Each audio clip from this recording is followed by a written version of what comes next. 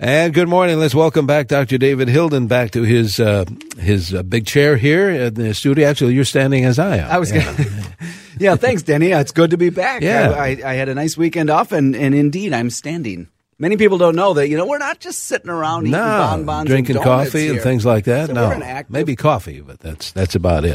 Exactly. It's good to have you back. We were doing an open line show today, and folks who are regular listeners, as you know, Doctor, means your general health questions for Dr. Hilden.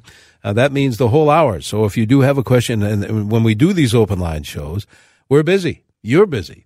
Folks call, and they're calling right now, as a matter of fact, and sending text already as well. So if we do have a general health question for Dr. Hilden, by all means, bring it to us now. It's kind of an exciting time. We're going to talk more about that with Hennepin Healthcare. 651-989-9226. Call now. We've got open lines. Or send the doctor your text, 81807. Lots happening. Was it tomorrow is a big day? Tomorrow's a huge day. It's a huge day. It's going to be huge. Hennepin Healthcare, my employer, is launching a new era in healthcare. And, that sounds so corny when I say that, but it's true. And I'm fully on board. I've been going to our new clinic and specialty center for a good 2 or 3 years since it was a parking lot. Then it became a huge hole in the ground. Yes. Then it was a whole bunch of steel beams and girders and cranes. And I got the opportunity to give tours of the building, even when it was just the sheetrock wasn't even on the walls. And I got to talk to the craftsmen and craftswomen who have made that building. And it's done.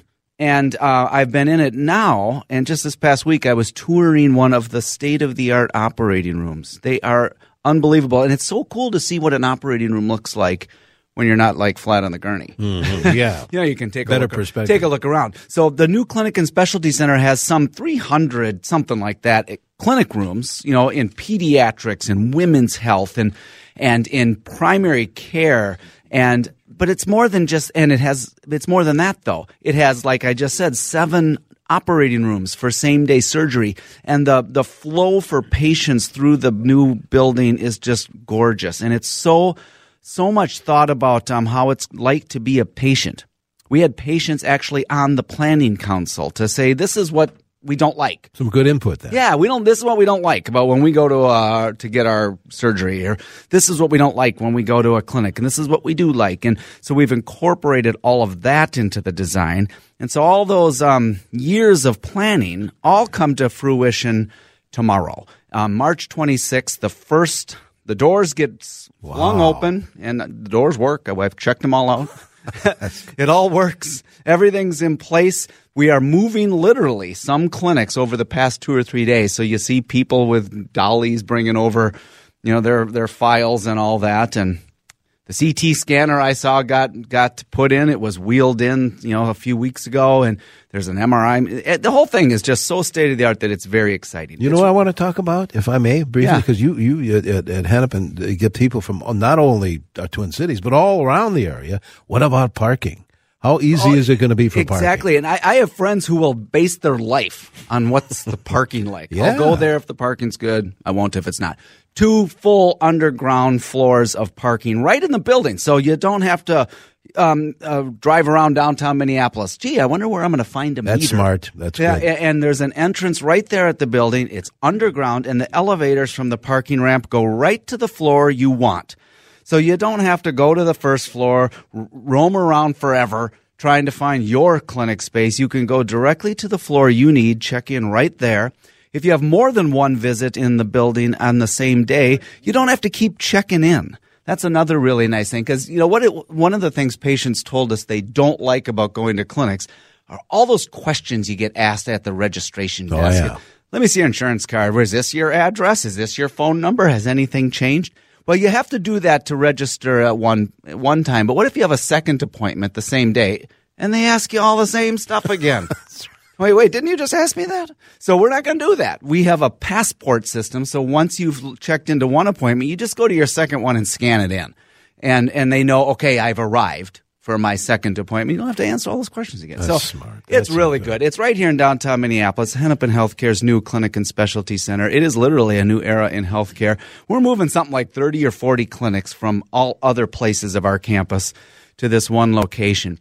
I mentioned primary care and surgery. It also has traumatic brain injury. It has the best physical therapy gym I've ever seen. It's floor to ceiling window. So if your loved one is recovering from a stroke or a traumatic brain injury or some other kind of trauma and you're learning to walk again, literally learning to walk again, you get to do it in this bright, open space with windows. It's just beautiful. And so that's the kind of stuff that leads to healing. We're trying to provide more than just a sterile clinic, just a fluorescent lit, ugly, sterile place. We're trying to make it someplace where there's healing. So if you are healing from a bad accident or a stroke, it's just a lovely healing place. So Clinic and Specialty Center opens up tomorrow, March 26th. If you want more information, go to hennepinhealthcare.org. That, by the way, is our new website, hennepinhealthcare.org. If you type HCMC, it'll direct you there. HCMC is not going away. It is the hospital, but we're so much more than just one hospital. We're clinics like the new building, the new Clinic and Specialty Center, but we're also clinics throughout the metro area. We're so much more. We're home health care. Hennepin has a hospice called Hospice of the Twin Cities. We have a visiting nurse association. And so we are hennepinhealthcare.org. That's where you can get more information. And I'll talk a little bit more later in the show, perhaps in the second half. But this indeed is an open line show. So let's talk some health. All right. We have callers. We have texters, Doctor. Janice is calling from New Hope with a question. Janice, good morning. You're on CCO. Hello. I was wondering, since you're a doctor, what you would require us who are doing our health care directives to have in there to help you guys out. Janice, that is the greatest question. Thanks for asking that, and it's so important. The number one thing you should do in your advance directive, your health care, is to name someone to be your decision maker and make sure you've talked to that person. Number one. In other words, name a loved one, a trusted person who can help us to try to determine what your wishes would have been had you been able to tell us. Because all of us are trying to do one thing when people have healthcare decisions that they can't make, like near the end of their life. We're all trying to do what you would have wanted. So the best way to do is tell somebody what you would want and name them in your healthcare directive so that they can try to make a decision on your behalf. That's number one. Number two, try to tell us what your goals are for the end of your life. If you can in your healthcare directive to say, do you know what? I really, really want to see my grandchild graduate from high school, which happens in 2 years. Please do whatever you can to keep me going till then. That sounds specific, but that's actually helpful. And if you don't, other people might say, whatever you do, don't put me on a breathing machine. Don't shock my heart. If there's some specific things like that, it's good to know those. But goals are very important. Some people say as long as I can be alert and conscious and I can watch the Minnesota Vikings on TV, that's a good quality of life for me. So say that. I don't have to be able to do cartwheels. I just need to be able to be awake and watch TV.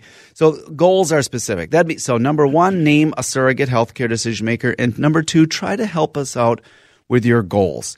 Would you like us to resuscitate you in the event your heart should stop? That's a very good thing to put in there, yes or no. And I do have to tell people the resuscitative efforts that people do are not as successful as you think, and they're a little bit more gruesome than you think. And so there's an article that was in the New York Times once some years ago that said how doctors die, and I'm fully in this camp. I've seen it. I've done it. I'm the one who's had to do CPR on a person, and it's not everything you think it is. Bones break, and it lacks some dignity, and it's not all as successful as people might think. And so my healthcare directive clearly would say, don't resuscitate me if it's nearing the end. So those are just some thoughts, Janice. It's a great question, but make sure you've named a person. And then put, do you want to be resuscitated? And then some goals. If you have any other goals, like what does the quality of life mean to you? Those three things would be my top three things. That's a great question, good Jess. question. It's a topic for a whole hour conversation. Boy, I'd love to yes. have coffee and talk more about it to anybody who wants to, but we have to move on. But that was it's a great question. Those three things. Very good. You know what we have to do? A quick break. Thank you, Janice, by the way. Folks on the line, stay there. When we come back after this quick break, we'll pick up on your phone calls and text messages. The phone number, I see one line open, 651-989-9226. Text is 81807. It's an open line show on Healthy Matters this morning. Right now, mostly cloudy in the Twin Cities, currently 29 degrees, heading for 45. Welcome back to Healthy Matters. It's an open line show today. Your general health questions for Dr. David Hilden. And as you can see, Doctor, callers, texters. Let's see if we can help out as many as we can. Teresa's calling from Cambridge this morning. Thanks, Teresa. How can we help you? I have a question, and thanks for taking my call. Mm-hmm. What happens when a person sneezes and holds their nose? Do they sneeze through their mouth, or does this go back into the nasal? Just a quick question. Yeah, that's an interesting one, and it's a good question, actually. Your body sneezing is intended for a purpose. It is trying to get rid of some irritants in your upper airways, anywhere from your nostrils or your mouth, which do get connected right behind your nose, all the way down into your lungs. So it's trying to forcibly remove irritants, things like pollen and dust and pollutants in the air. So it's really a protective mechanism. But like as you've alluded to, who wants to be sneezing all over the whole world there, Teresa? So some of us close our nose or our mouth. It is better to sneeze and let it out into something, your sleeve or a tissue or something. If you simply plug your nose, you're going to sneeze out your mouth, and that's fine. That's perfectly fine. You generally don't want to forcibly push mucus and all that crud up into your sinuses in your nose. So I would hate to say it, but I would let it out. I would use now we're well beyond anything I learned in medical school, but the proper sneezing technique. I think I didn't hear that lecture, but let it out. It's a natural response. And I wouldn't plug up your nose or your mouth or anything. And if you're in a place where you can't be sneezing loudly, reminds me of my grandpa Bradley. Holy cow, could he sneeze? I still remember it to this day. He had The earth shook. Oh, you know what? If you're one of those people, I feel for you because, you maybe can't be sitting in a quiet place and doing that. But in general, it's not a great idea to forcibly push all that stuff back in. So let it out. All right. I know we want to grab some text messages, but Jim and Blaine has been waiting. Jim, what is your question for the doctor? Good morning, doctor. I have a question. I'll preface it. I had gastric bypass 14 years ago, lost 220 pounds and kept it off. But the problem I have is I can't take any NSAIDs since the surgery because I guess it'll eat a hole in my new stomach.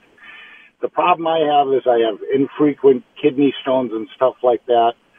And with the opioid epidemic, they just tell me to take Tylenol, and that doesn't work all the time. And I signed the directive saying I wouldn't doctor shop and all this stuff. And what do I have to do to make a doctor understand that there's times where I need pain relief from like a kidney stone, which is atrociously painful?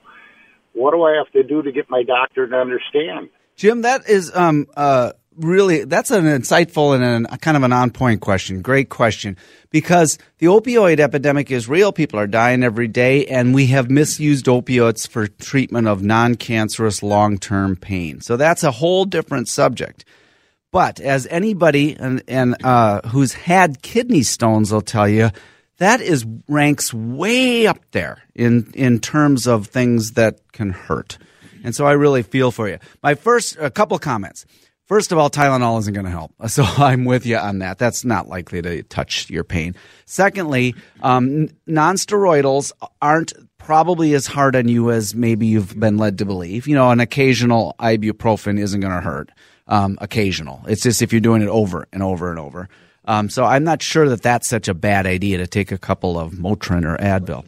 But that being said, if you are having a short-lived acute, meaning pain that came on from a new condition like a kidney stone and is likely to go away in a few days, that is in many people's books, including mine, a reasonable time to take a stronger pain medicine, even an opioid.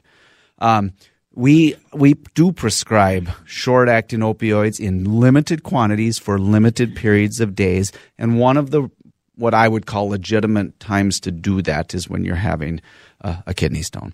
There's some other ones that you might go to like an emergency room. They might give you Toradol or they might give you Dilaudid or morphine, and those are reasonable in that case. What I would not do is take home a whole supply of opioids. Don't go home with 50 Percocets for your kidney stones and just save them, because that's how people get into the wrong habits. But, you take a limited supply home with you from an emergency department or for a clinic.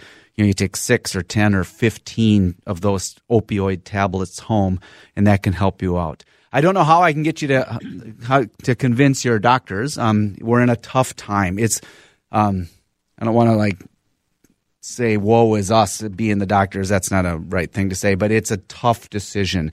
It's sort of you get in trouble either way in today's market. If you undertreat pain, you're criticized, and if you prescribe opiates, you're also criticized. So it's a little bit of a tough time, but I think what you are describing, Jim, is a reasonable time for a very short supply. All right, I'll tell you what. Let's grab Karen's call, then we'll pick up on some text messages. Karen in Minneapolis, you're on with Dr. Hilden. Hi, good morning. What's your opinion on the new shingle shot that's out? It's great, Karen. That's my short opinion.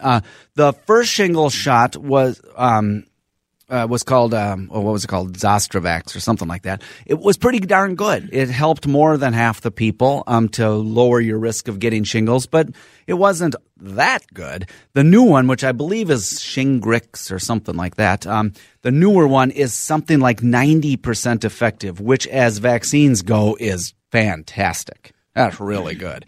So it's better than the first generation shingles shot. So if your insurance covers it and you meet the criteria, or even if your insurance doesn't cover it, it's worth doing. It is an improvement. And I've seen so many people with miserable complications of shingles. I do recommend it if you're age 60 or consider it in your 50s, but certainly at age 60, the new one seems to be an improvement. A texter earlier sent a text to 82 and female having sleep problems. Do you recommend, what do you think of melatonin? Have you ever recommended that? I have started to recommend melatonin, and that's a new thing for me. Melatonin is a naturally occurring substance in your body which starts to rise. The levels start to rise a little bit before sleep, an hour or 2 or 3 before sleep, and that's what helps us naturally fall asleep. So it makes some sense that if you gave a little more of it, you might sleep better. So it appears to be really safe. You can get it over the counter, and it might help some people sleep. And so it's better than a lot of the things we could prescribe. So I think it's worth giving a try. The one thing I would say about it is that a lot of people take it 5 minutes before going to bed and then wonder why it doesn't work. It's not Valium. It's not like an active sedative. It is simply a natural hormone that we're giving your body. It needs some time to work. So take it 1 to 3 hours before you go to bed. Take melatonin right after dinner, and that might help you get to sleep that evening. We have about a minute before the break, another half hour of the show to go. I know you can talk about this, laparoscopic hernia repair using mesh. Hey, I think I had that done. I think you did. Mine wasn't laparoscopic. Oh, it wasn't. I have had a hernia repair surgery myself. That's probably too much information for all of you. And I have mesh. Mesh simply looks like window screen, but I think it costs a lot more. I'm sure. Although I asked the surgeon, I said, did you go down to Home Depot and buy my mesh for my surgery? He goes, Probably not. He goes, oh, no, this is sterile nylon, blah, blah, blah. It helps to hold things in. Laparoscopic means they're not going to cut you open with a 4-inch long incision. They're just going to put small little holes. And so it is the upfront recovery is easier if they do it laparoscopically. Mine was done open, which maybe stings or hurts a little bit more for a few days, but some people think is more durable. So durability versus less upfront complications, it's probably a wash. Do whatever your surgeon suggests. All right, very good. We'll take a break here. We have, again, another half hour of the show to go. If you want to phone in your general health questions, we have a line open, 651-989-9226. Or if it's easier, and we'll pick up again on more text messages, 81807. We have a bunch of those to help out. Mostly cloudy now in the Twin Cities, 29 degrees. We'll be back with more of Healthy Matters here on 830 WCCO. Stay with us. Welcome to Play It, a new podcast network featuring radio and TV personalities talking business, sports, tech, entertainment, and more. Play it at play.it.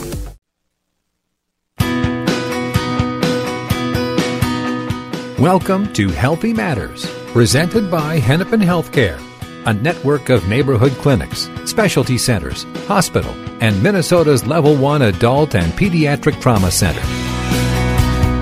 Please remember we can only give general medical advice during the program, and every case is unique. We urge you to consult with your personal physician if you have health concerns. Now, here's Denny Long with your host, Dr. David Hilden, internal medicine physician with Hennepin Healthcare, with more Healthy Matters. And good morning. Welcome back to more of Healthy Matters. This is an open line show today. That means your general health questions for Dr. David Hilden, either by phone, and there is a line open, 651-989-9226, or send a text. We've got a bunch of those, 81807. If you're just joining us, we mentioned at the top of the show, big, exciting day tomorrow. Big day tomorrow. Thanks, Denny, and welcome to everyone listening. Thank you for tuning in to the show today. And I did want to say thanks to Lauren and Lori and Dr. John Cole for filling in last week from the Minnesota Poison Control Center. So I do appreciate that. We're going to do an open lines this weekend, next week for that matter. This is a great week in downtown Minneapolis. The Hennepin Healthcare Clinic and Specialty Center opens tomorrow, March 26th. That's a date I've had on my calendar for about 2 years. Well, maybe we didn't have the exact date 2 years ago, but for a long time we've known March 26th is a huge day, and I've been in the clinic building nearly every day of this past week or two. It's ready to go. The artwork is on the wall. If you end up being a patient at the new building downtown, look at the artwork. It's fantastic. Some 600 pieces of the artwork were actually done by Hennepin employees, and the skill of the employees is incredible. So, okay, it's not the Louvre. It's not the Met in New York, but I'm telling you, there's some beautiful local scenes, a lot of photography. I saw a beautiful picture around the Minneapolis lakes that was done by an employee of Hennepin. It's on the wall in the clinic. There's some paintings. There's a 4-story high piece of glass artwork. There's a mobile in the lobby, a mobile like over a kid's baby crib, but it's a huge 3-story high glass mobile that hangs from the ceiling. And of course, the healthcare is state of the art. It's not just a building. We're bringing 1,000 people into that building who are going to provide some of the best healthcare around. It's the new Clinic and Specialty Center of Hennepin Healthcare. If you're wondering what Hennepin Healthcare is, that's my organization. We have evolved into a system of healthcare with clinics all over the metro area, particularly on the western side. In downtown Minneapolis, we have home hospice, we have visiting nurses, we have a paramedic service that is second to none, our emergency medical services. We have a trauma program, traumatic brain injury, a sleep center. I could go on and on and on. But what the point being is that we're more than a hospital. So HCMC is still the hospital. It's the one that you have come to know. If you grew up in the upper Midwest, you know it as the premier safety net hospital in the country, I believe. And HCMC isn't going anywhere. We've been around for over 120, 30 years, and we're going to go on for the next, I hope, 120 years. But we have expanded our footprint so much that we have rebranded ourselves as Hennepin Healthcare. You've maybe seen some of my colleagues on buses and light rail trains and billboards. Hennepin Healthcare, we're here for life, is our new tagline. And the point being is that that is all of us, part of your community here. We are here where you are. And we're here to help make your lives better. So Hennepin Healthcare is who I work for. So that is that. I do want to alert you to one more thing. The blog, myhealthymatters.org, is the site that is associated with this program. I put a new post on this week that tries to explore the relationship between your body fat and your risk of heart disease. And everybody knows that it's not great to be overweight, blah, blah, blah. We all know that. But there was a recent study done saying, how best do you even measure how much you weigh? Or how much body fat you are. Is BMI, body mass index, the way to go? Is it your waist circumference? Is it just simply having a beer gut? And there are all these different ways to measure how much body fat you are. And so I look at that a little bit in the blog post, and then we talk a little bit about heart disease. There are links to ways where you can calculate your body mass index. There are links to where you can calculate your waist to hip ratio, which is another cool way to measure body fat. I even talk about body types looking like pieces of fruit. Are you an apple? Are you a pear? Find out. That's at myhealthymatters.org. And the best way to do that is, of course, to subscribe by email. That way you'll get a notification when there's some new material on there. And there's no ads or marketing or any of that. Just myhealthymatters.org and subscribe by email. Okay. We have a zillion texts. Should we start with Let's start with some texts, shall we? Yeah, let's do that. them. There's a zillion of them, at least. Here's one that says, how serious is a prolapsed uterus? So my response will have to come with a caveat. I'm not a gynecologist, who are skilled surgeons and doctors of women's reproductive organs. But I can tell you what I know from my perspective. Prolapse means your uterus is falling. It's shifting downward. It's heading south with gravity. This can happen particularly with women who have had many pregnancies, or even one pregnancy, but more pregnancies leads to a weaker pelvic floor muscles. So the uterus can actually kind of prolapse down in the vaginal canal. And it can be just a teeny bit, and so you might not even notice it, or it can prolapse pretty far down so it's darn near visible. And so is it serious? Well, it can lead to complications, if you will. It can lead to complications of urinary incontinence. It can lead to complications of pain or bleeding. So if it's prolapsing quite a ways down, I would see a gynecologist, and that surgeon can help you out. There's varying degrees of prolapse. So is it serious is sort of a relative question. All right, let's grab some calls, too, in between some text messages. Ed is calling from Burnsville with a question. Ed, the doctor's listening. Morning, fellas. I've got peripheral neuropathy from my diabetes. I've had it probably 8 years or so. It's up to the knees already. How much further up will it be going? Good question, Ed. It could go all the way up to your inguinal area or your groin. It could. Has it been, Ed, if you're still there, did it start out in your feet and then gradually work its way northward? Yes. Yeah. That would be the most common, excuse me. Peripheral neuropathy, when it's due to diabetes, is due to the microvascular changes of too high of blood sugars in the microvascular, just the teeniest little blood vessels and the like that supply the nerves. And there's direct nerve damage. The longest nerve in your body is the one that supplies your legs, particularly your feet. And so it's the end of the nerves that get affected first. And like Ed is saying, it starts in your feet, usually a numbness or a burning or a pins and needles or something like that. And it works its way up from the feet to the ankles to the shins and calves to the knees, and it can go even further. It can be your whole legs. It's far more common to be down below the knee. So it's not for sure that it's going to keep going further. What we generally tell people is make sure you're using good footwear. Make sure that you're steady on your feet. Never, if you're a diabetic, go walk around barefoot or even with socks. Wear some hard-soled slipper around the house. Wear good excuse me, I got something in my throat. Wear good sneakers, good walking shoes when you're out and about.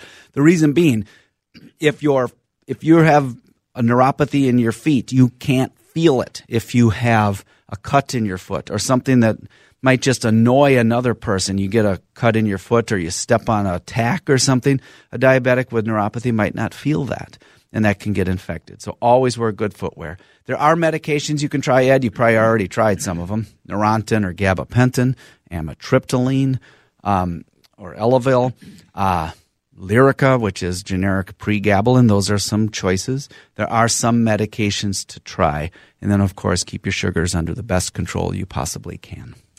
Texter said a friend is starting a new medication for high blood pressure and now seems to feel chilly all the time. Have you ever heard of any correlation between body temp and blood pressure? Not really. No. That's an interesting one. No, not really. But anytime you put a new medication in your body, it's possible. It is possible that it has slowed down your metabolism. This person maybe is taking a beta blocker, for instance. Beta blockers are really good medicines for your heart. They're really good if you've had a heart attack.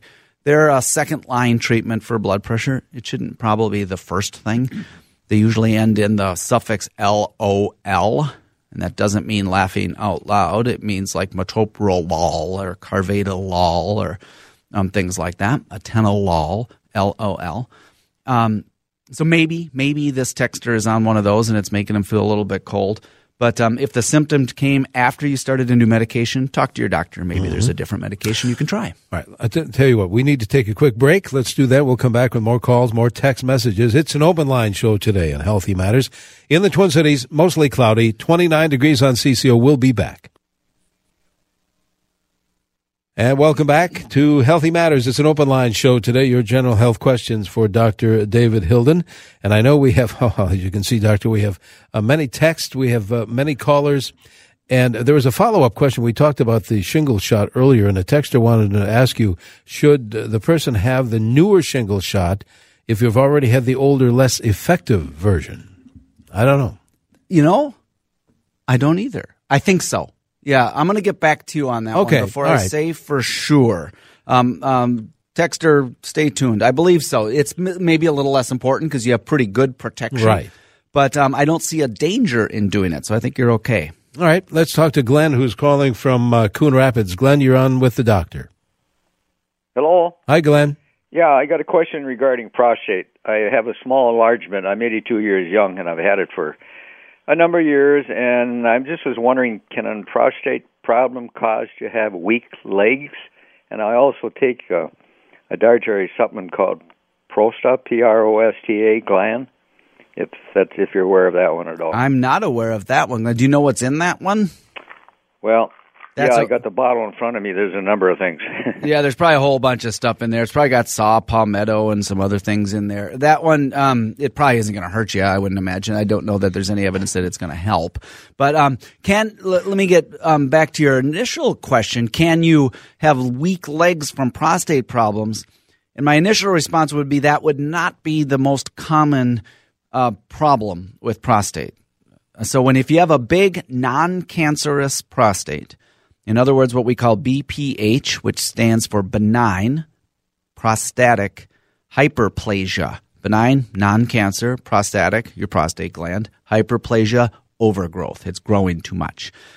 It just gets big. And the problems that are common are urinary. You might dribble. You might have a weak stream of urine. You might just kind of have trouble starting the stream of urine. You might have trouble stopping the stream of urine.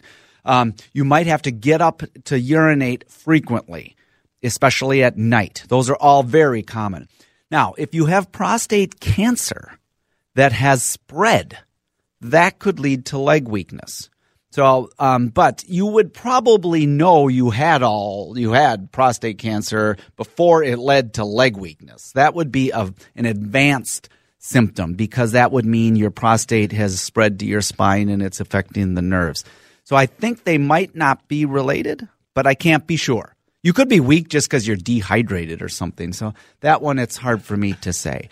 As for the over-the-counter prostate supplements, I don't know what that one is because there's just so many, and I don't generally recommend any over-the-counter prostate supplements for men. They're not known to be effective. They're probably not harmful, but they're not known to be effective.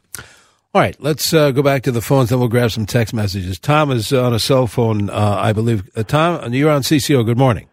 Good morning. Say, my question is about bruising. I started bruising probably in my middle 60s, and I'm 70s now, and I was curious to see if there'd be any relationship. I also developed anemia, and is there anything you could do about it? It's probably more irritating than anything. Yeah, that's a good question, Tom, and I would definitely have it looked at, though, even more. Bruising in and of itself, mild bruising, isn't the problem. You can get over that, a couple bruises here and there, no biggie. But it could be the sign of an underlying bleeding or blood disorder. And if you're anemic, that is a blood disorder. And so I need to know why. Why are you anemic and why are you bruising? And because it could be something very benign. Maybe your platelets are just a little bit low. That could lead to bruising. But that wouldn't lead to anemia. Those are two separate things. Anemia is a low hemoglobin. Platelets lead to blood clots. So you should have a complete blood count, a CBC done for sure.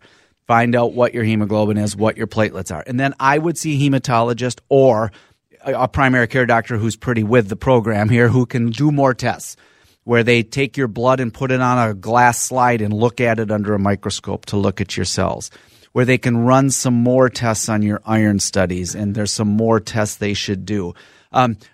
It could be something all the way from very benign things all the way to blood malignancies or cancers can sometimes show up that way, leukemias and lymphomas. I'm not suggesting you definitely have those. In fact, you probably don't, but it's worth a look, a full hematologic or blood evaluation. Got a text from Steve, doctor, from Lake Lillian. Wanted to know, I know you know neurologists at Hennepin, but those that work with epilepsy, could this person just call in to Hennepin? Absolutely. I would recommend 10-Bit Demaru. She is our chief of neurology at Hennepin if you want a neurologist. Or Sam Meiser, Maiser, or any those, or maybe one of the guys who's been practicing the longest at Hennepin is a guy named Scott Bundley, Bundlie. He is he's a master neurologist. Let's just put it that way. Call 612-873-6963. That's 612-873-MyMD to see any of the neurologists at Hennepin. Dr. Emaru is the chief of neurology. That's Emiru. She is fantastic. Let me just put it that way.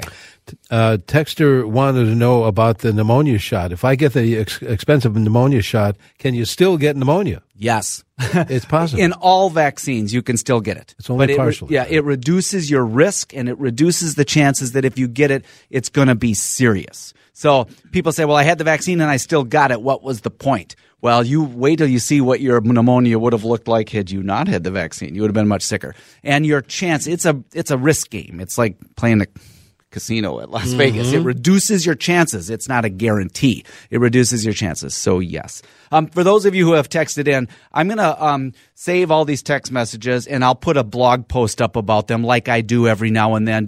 I just try to answer more text questions because I didn't get